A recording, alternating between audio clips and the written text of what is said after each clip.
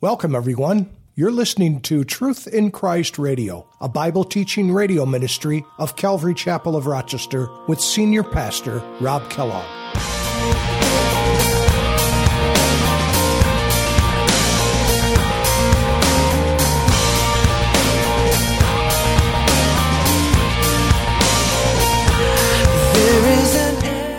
So if the inward man is being renewed by day, but this outward thing is perishing, the flower of our beauty externally is going to fade, but what's inside? When your wife, and finally when you're 60, 70, 80 years old, and you've been married for 30 or 40 years, after the flower of youth has failed, both of you, do you still love each other? Do you still have that flame in your heart for each other?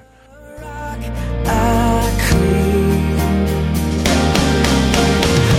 can I keep from singing your praise? How can I ever say enough? How amazing is your love? How can I keep from shouting your name? I know I am loved by the King, and it makes my heart wanna sing.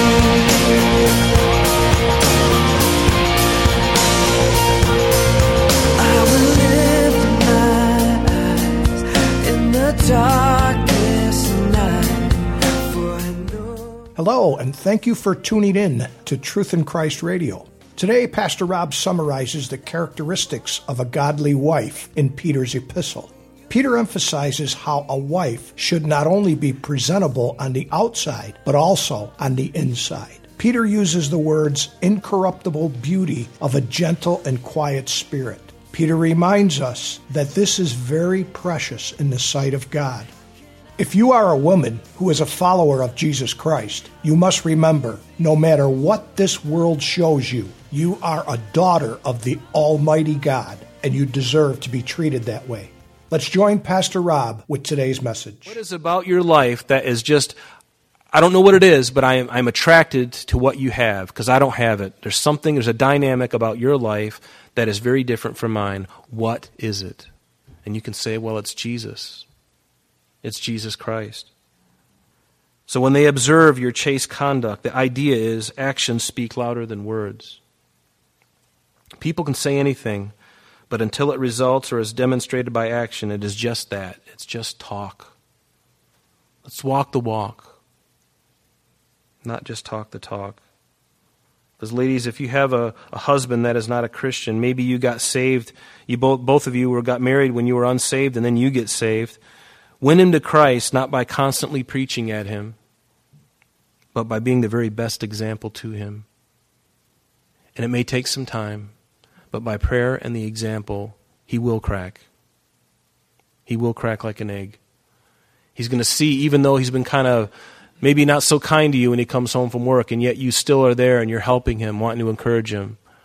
You know, you're still taking care of the laundry, attending to his needs and having dinner ready and encouraging him and all those things. And even though you're a bonehead, she's still doing these things. Eventually, he's just going to shake his head and go, man, there's just something I'm missing. What is it? Verse 3, do not let your adornment be merely outward, arranging the hair, wearing of gold, or putting on of fine apparel. Rather, let it be of the hidden person of the heart, with the incorruptible beauty of a gentle and quiet spirit, which is very precious in the sight of God. This word adornment is literally the Greek word cosmos. It's cosmos. It literally means the harmonious arrangement, the constitution, the order, the ornaments, decorations. And it speaks of the heavenly host. You look up in the sky on a clear night, especially if you're out in the Adirondacks or someplace where there's no lights around, and you look up and it just seems like everything is just popping out. You can see the Milky Way galaxy practically. You know, you look and you just see all these wonderful things. It's order. It's arrayed beautifully. And ladies, that's the way you're to be arrayed. In the inner man. Certainly in the outward, but don't let the outward outweigh the inward. In our culture, there's so much emphasis about the external and not the internal. There's a glaring disproportion here. I've known men who have married really beautiful women, models, beautiful ladies. On the outside, everything looks great. Wow. Their eyes are this big around. All the other guys are like, wow, that's your wife? And unfortunately, not always, but sometimes, this person has no morals. This woman has no morals. She has no real personality. She's so rough around the edges that as soon as she speaks, you're like, oh my gosh. Have you met people like that? Men too. They got all the package. The outward package is there. And then you have a conversation with them and you're like, gotta go now. Right? Because beauty is nothing. Outward beauty is fleeting. It's fading. It's here today and gone tomorrow. Beauty is only skin deep, we've heard. Physical beauty. But down deep is where the real beauty is for a Christian woman. That's where the real beauty is. That's what needs to come out even more so. It doesn't mean that you have to not wear makeup and all that stuff, but even challenge yourself, ladies, about why am I doing this? Why am I wearing the form-fitting clothing? And why does my face look like a birthday cake? Why does my hair just so?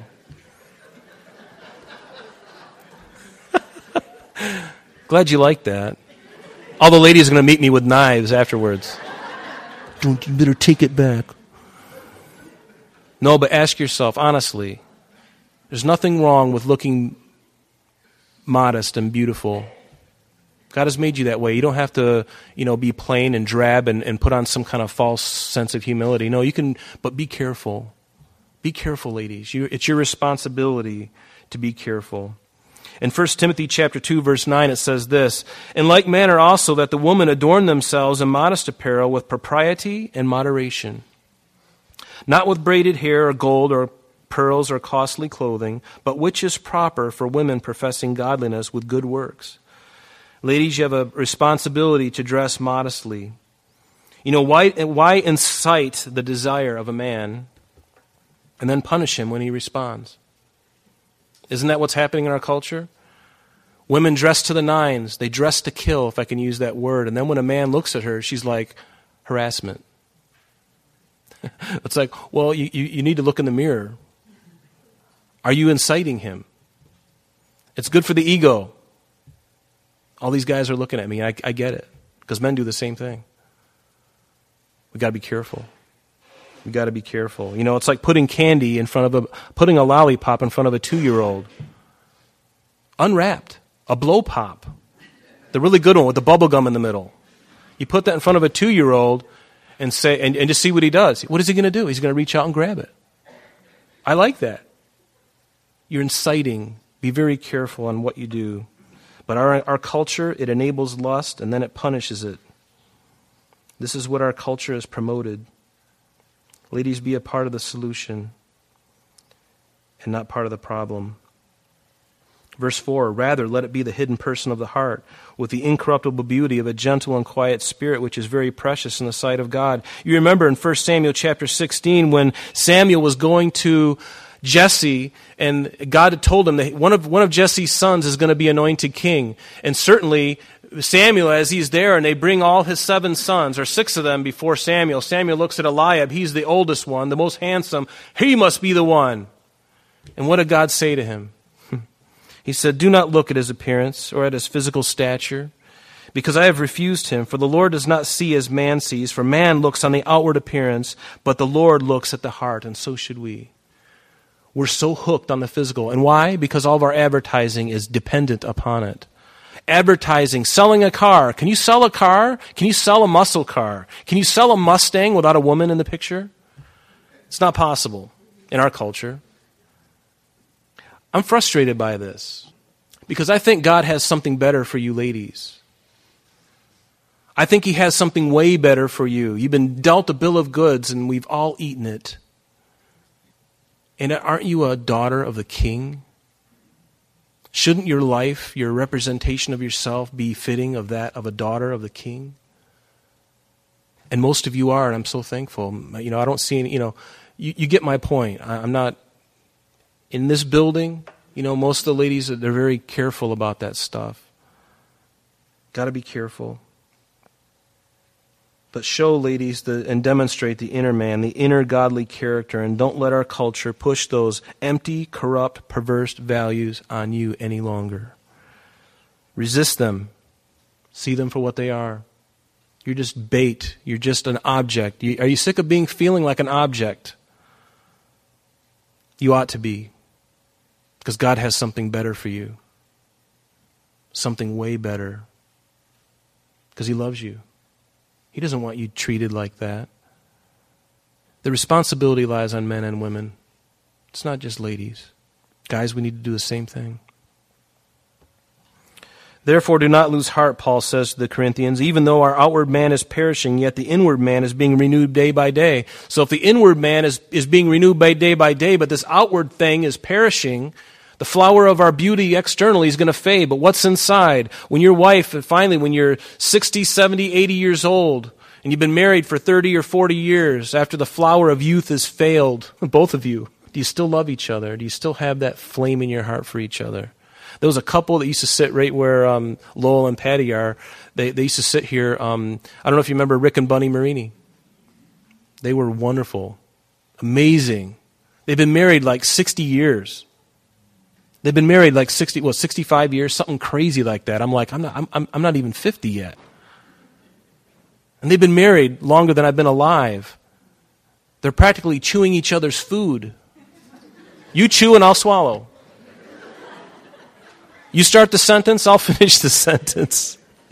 They were, and then they'd walk hand in hand down the aisle, and I'm just like, man, give us a lesson on marriage. There it is. But put on the Lord Jesus Christ, and make no provision for the flesh to fulfill its lusts. For in this manner, verse 5, in former times the holy women who trusted in God also adorned themselves, being submissive to their own husbands. And as Sarah obeyed Abraham and called him Lord, whose daughter you are, if you are good and are not afraid with any terror. I'm just going to read for you for the sake of time because we're rapidly running out of time. You can write the reference down, Genesis 18. We're going to look at the first 15 verses really quick.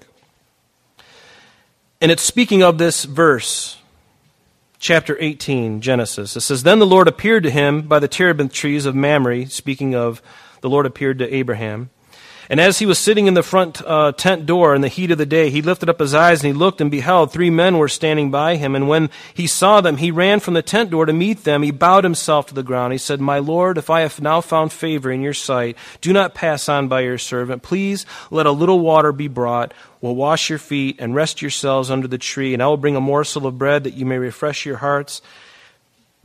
After that you may pass, inasmuch as you have come to your servant. And they said, Do as you have said. So Abraham, verse 6, hurried into the tent to Sarah.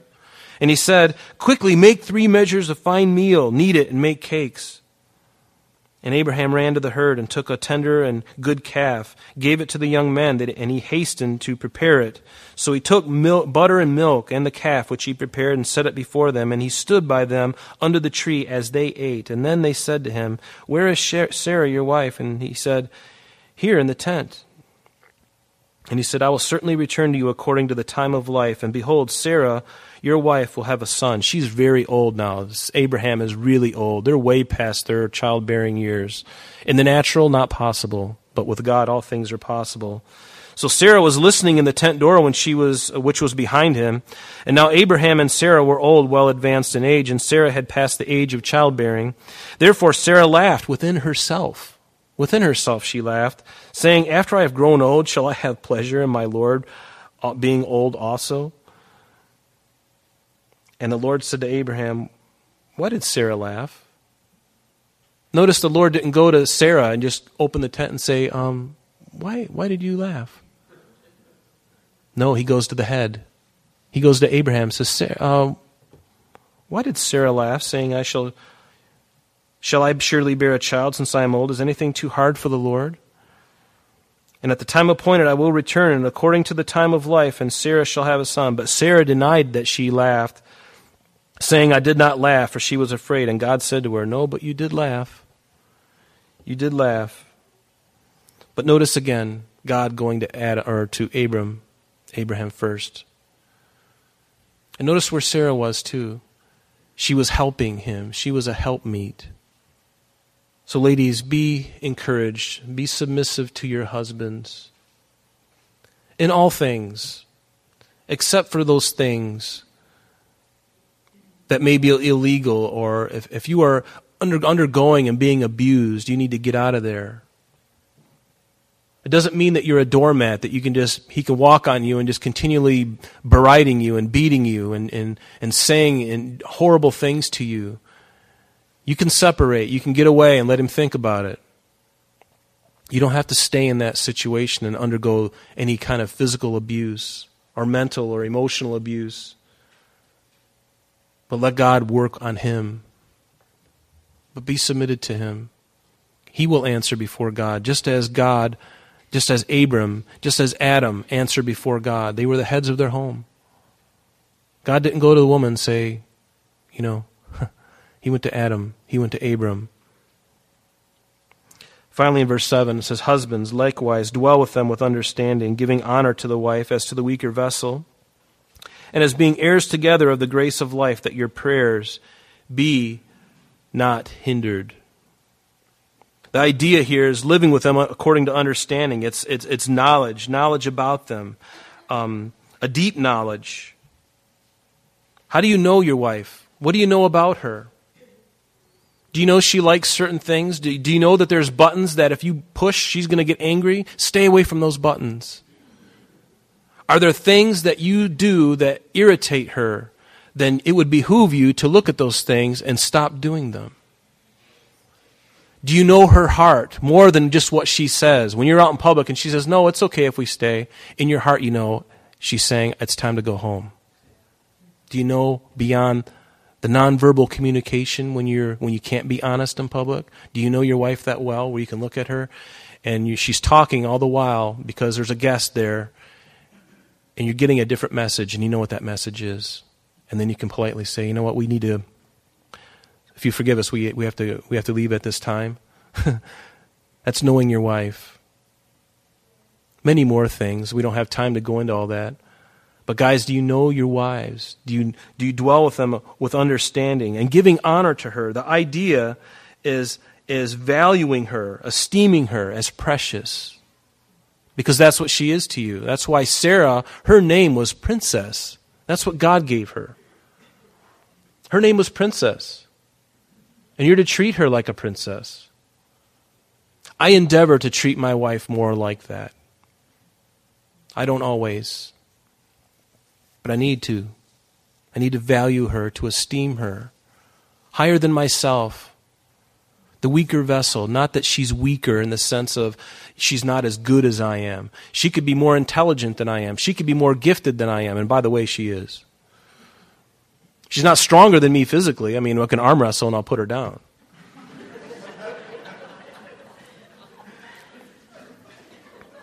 If we do that, I'll put that on YouTube and you guys can Facebook or something. Going down. Has nothing to do with any of that. God made me. He made men with a frame. Some said men are made for war. I think it's true. We're meant for the harder things. To grab the door off the hinges and run up the hill. He made women differently. They're more delicate. They're more precious. And guys, do we treat them that way? Do we embrace these differences, these distinctions between men and women, or are we jealous of each other? I'm not jealous of my wife in that sense, but ladies, you may be jealous of some kind of authority that your husband has, and you want to have that authority. You want a piece of that pie. Resist it. Be his support. Be his aid. And by doing so, you are going to be submitting to God. Because if you say, I submit to God, but you don't submit to your husband, you're doing neither. Isn't that true? Because if we're submitting to God, we're going to submit to what he says. But that doesn't mean, guys, that you treat her wrongfully. You've got to be the most spiritual man, especially as a Christian man. Love her. Treat her well. Cherish her. Give her no reason to feel like she's a threat. Don't give her don't treat her in a way that is going to diminish her. It's something we all need to do. I believe every one of us, no matter how good your marriage is, it could be better. Mine could be too. I need to submit to those things. My wife needs to submit to those things. And folks, all of you need to do the same. So don't let our culture is running over us. Resist it. Put your foot down, both feet down firmly, and say, no more. I am going to make changes today. I'm going to make changes today in this whole thing that I see in front of me that's so wicked and perverse and corrupt. I'm going to make changes today. Make the change today. Ladies, men, how you respond to each other. Guys, get serious. There are plenty of other men who would take your wife off your hands and treat her much better. Cherish her. Love her. Honor her. Let's finish with one passage here. Sorry to keep you. Ephesians chapter 5. I'm just going to read verses 25 through 33. This is for us, guys. It says, husbands, love your wives, just as Christ also loved the church and gave himself for her. He gave himself for her, that he might sanctify and cleanse her with the washing of water by the word, that he might present her to himself a glorious church, not having spot or wrinkle or any such thing, but that she should be holy and without blemish. So husbands ought to love their own wives as their own bodies. He who loves his wife loves himself. For no one ever hated his own flesh, but nourishes it and cherishes it, just as the Lord does the church. For we are members of his body, of his flesh and of his bones. For this reason a man shall leave his father and mother and be joined to his wife, and they two shall become one flesh. This is a great mystery, but I speak concerning Christ and the church. Nevertheless, let every one of you in particular so love his wife as himself, and let the wife see that she respects her husband. Do you see the order? Sounds very simple, and it is in theory. Where it gets complicated is in practice. But it's worth pursuing. It's worth digging in. It's worth learning. You know, there's nothing worse than being in a relationship and you stop growing. When you stop growing, things start to deteriorate. Grow together and seek to fight this battle together, because you are in a battle. All these things that we talked about this morning, fight them, resist them. You know they're true. And let's do it together, amen? Let's stand and let's pray. Father, we do thank you for this passage of Scripture. Lord, this is a very hard thing for all of us to take. Lord, but we need to take your word for truth, because it is. And Lord, help us to fight, Lord, the good fight of faith. And Lord, there's so many facets to that. And we just talked about one facet of it today. So please, Lord, help us, Lord. Build and encourage these marriages that are represented in this fellowship, Lord. Build and nourish and strengthen these things. And any of the walls in any marriage that have been broken down, Father, we pray that you would build them back up again. And Father, that the men would take the rightful place as a leader in their home, Lord, not out of some kind of barbaric charisma. Lord, meet with meekness and with gentleness, with a right heart, God. Not lording it over, but being gentle, but being firm and doing the right thing prayerfully. So, Lord, help us all to do that, men and women. We thank you for this time. In Jesus' name, amen. Amen. God bless you. I'm sorry, that's all the time we have for today. But please join us next time when Pastor Rob continues our study in 1 Peter. Calvary Chapel of Rochester is located at 2503 Browncroft Boulevard, Rochester, New York, 14625. You can reach us at our church office between 9 a.m. and 4 p.m. Monday through Friday at area code 585-586-3140. If you would like to have an audio CD of today's message mailed to you in its unedited form, simply mention today's date when contacting our church office, and that number again is 585-586-3140. You can also contact us via the web by logging on to www.calvaryrochester.com. There you will be able to access a number of useful things such as information concerning our beliefs, ministry and contact information, our location and service times, and much more. You can even download the radio and sanctuary messages in MP3 format free of charge from the resources link.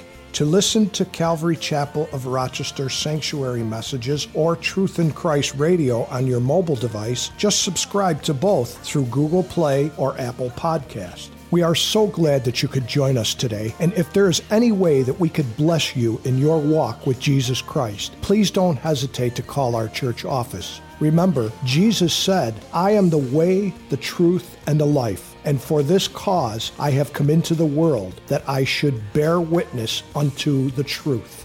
Everyone who is of the truth hears my voice." May God bless you in abundance today as you walk with Him. And until next time, this has been Truth in Christ.